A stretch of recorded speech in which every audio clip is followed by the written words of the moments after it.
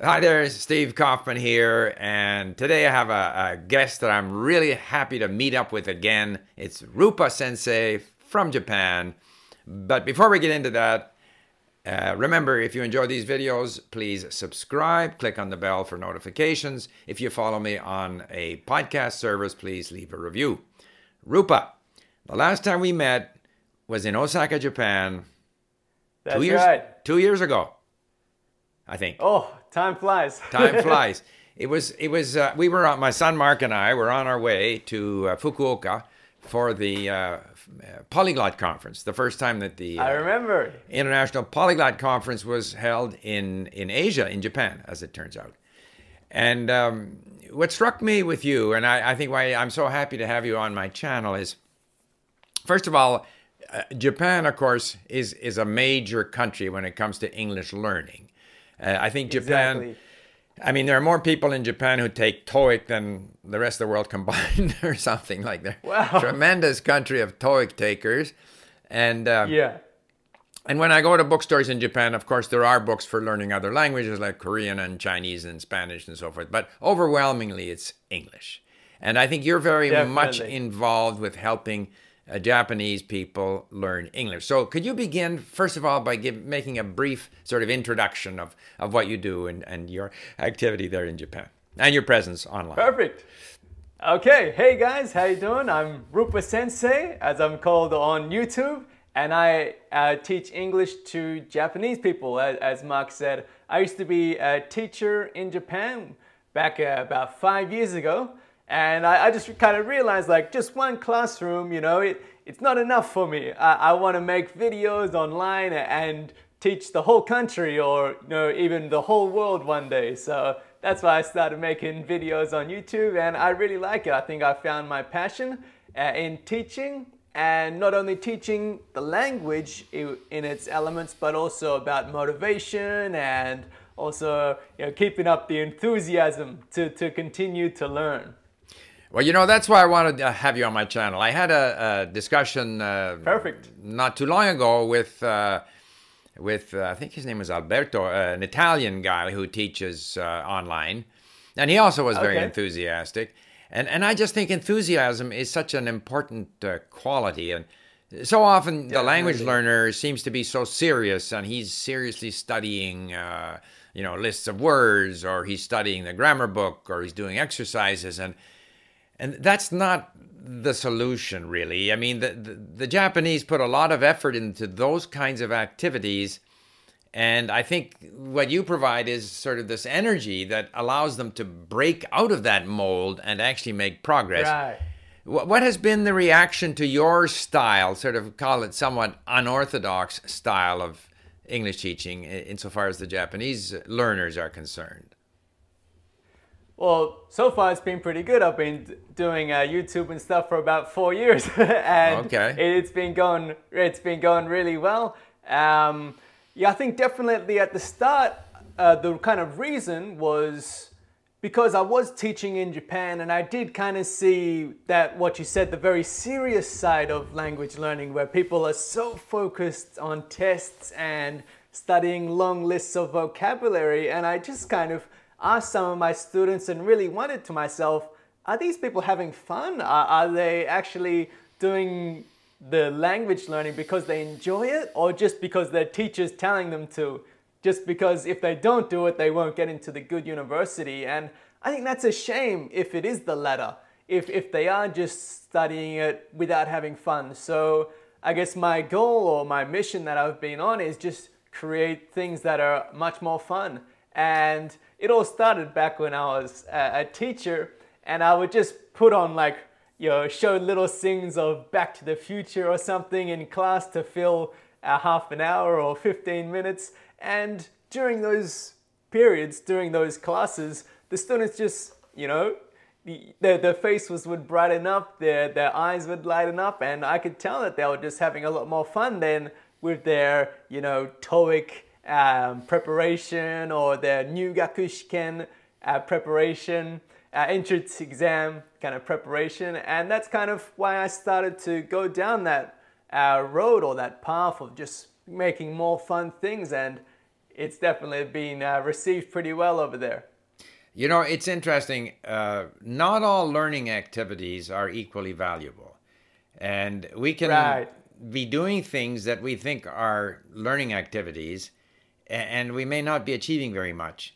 And the magic ingredient that makes any learning activity that sort of, you know, multiplies the effectiveness is that element of enjoyment, enthusiasm, liking it, interest, all of these things.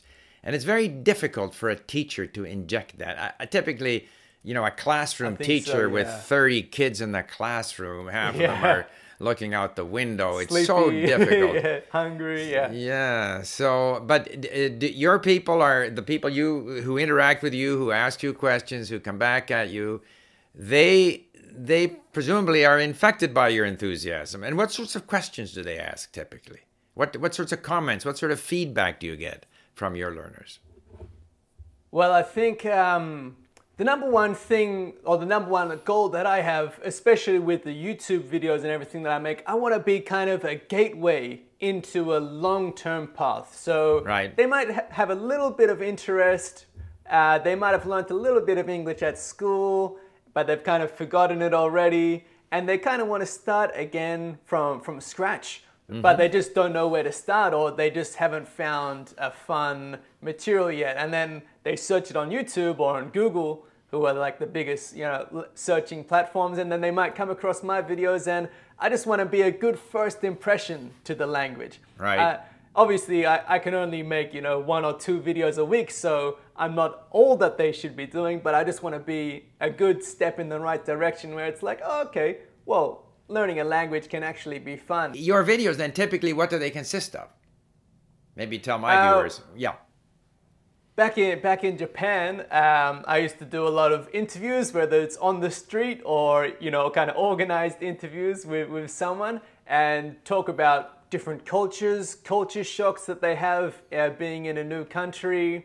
I used to do random English tests where we would have hidden cameras and we would just go around talking to people in English in Japan, ask them for directions.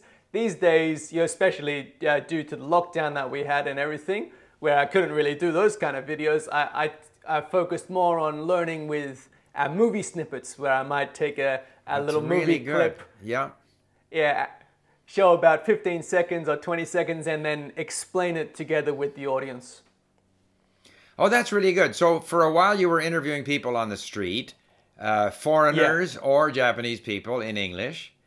But now you're working more with movie snippets. That's an awfully good idea. And then explaining some aspects of the language or the culture that's kind of embodied in those movie snippets. And what Exactly. Yeah. And what's been the reaction to those from your audience? Going pretty good. It's going pretty good. Definitely. That's the good thing about YouTube, is you kind of know if something's working or not working. It kind of tells you.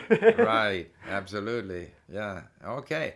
And so, yeah, the interesting thing about YouTube is you have no idea which video is gonna do well. You think you have some idea. It's a mystery. It's to me, it's still a mystery. Some videos do very well. Some videos don't do very well at all. And sometimes the videos that I thought were really good don't do well. And conversely, the ones that I didn't think were very good, they do well. So sometimes you just put up the most random video. You're like, oh, I'll just put it up just for fun, and then it gets 1 million views or something. You think, what happened? Yeah. Million. I'm not too. The last 1 million views, I think, was the one I did with you in that park. Oh. I'm glad. Yeah. No, it's true. It is amazing, this explosion of the provision of lessons and content in all languages that's available on YouTube. Yeah. It's amazing. And your learners, are they aware of, like, do they spend a lot of time on YouTube looking for people like not just yourself but other people as well as part of their learning strategy? So. Yeah. Exactly. And that's also one thing that I advocate is, you know, YouTube's got such a plethora of great teachers that if you only subscribe to one or you only watch one person's videos, you're missing out because, you know, I'm just a kind of a one-man team, two-man team, I guess, where I can only put out 1 video a week or 2 videos, but If you've subscribed to all the other teachers in the niche, we're all friends. We all like to work together and collaborate from time to time. Yep. That you can have like 20 videos a week or 30. Exactly. And so someone who subscribes to you, what happens then? YouTube suggests sort of related videos on the side, or how do they get from you to these other I think English so. language? Yeah. It's a big algorithm, which is still a mystery to me, but Right. I do believe that if you do watch videos in that niche, like the English learning niche, you do get suggested more and more videos about those topics that you're interested in. Do you provide subtitles in Japanese or in English? That's right. One thing that I've been known for throughout my YouTube journey is always put in the double subtitles. So I put like English on the top and then Japanese on the bottom. And the feedback on that's been pretty good. Well, I'm sure they appreciate it. It's a lot of work to do that. Good on you for doing it. It does. It takes a long time. Yeah, for sure. Okay, well, I'm going to leave a link to your channel in the description box. And Thank a you. lot of my viewers are learning English at different levels. And I definitely recommend that they visit your channel and get connected with Rupa and with other people who are doing similar things on the internet. And Rupa, thank you very much. And now that the COVID hopefully is behind us, although not entirely, hopefully I'll get out to Right. Japan again and we can have another meeting in that Oh. park in Osaka. Yeah, we'll go to the same park and the same Starbucks. In fact, you know what? I will leave a link to that video here so Oh, that yeah, people that can was go a- to that that was a video good one. from this video. Yeah, absolutely. Okay, thank you very much. Thanks so much, Steve. Okay, thank you. Bye-bye. Take care.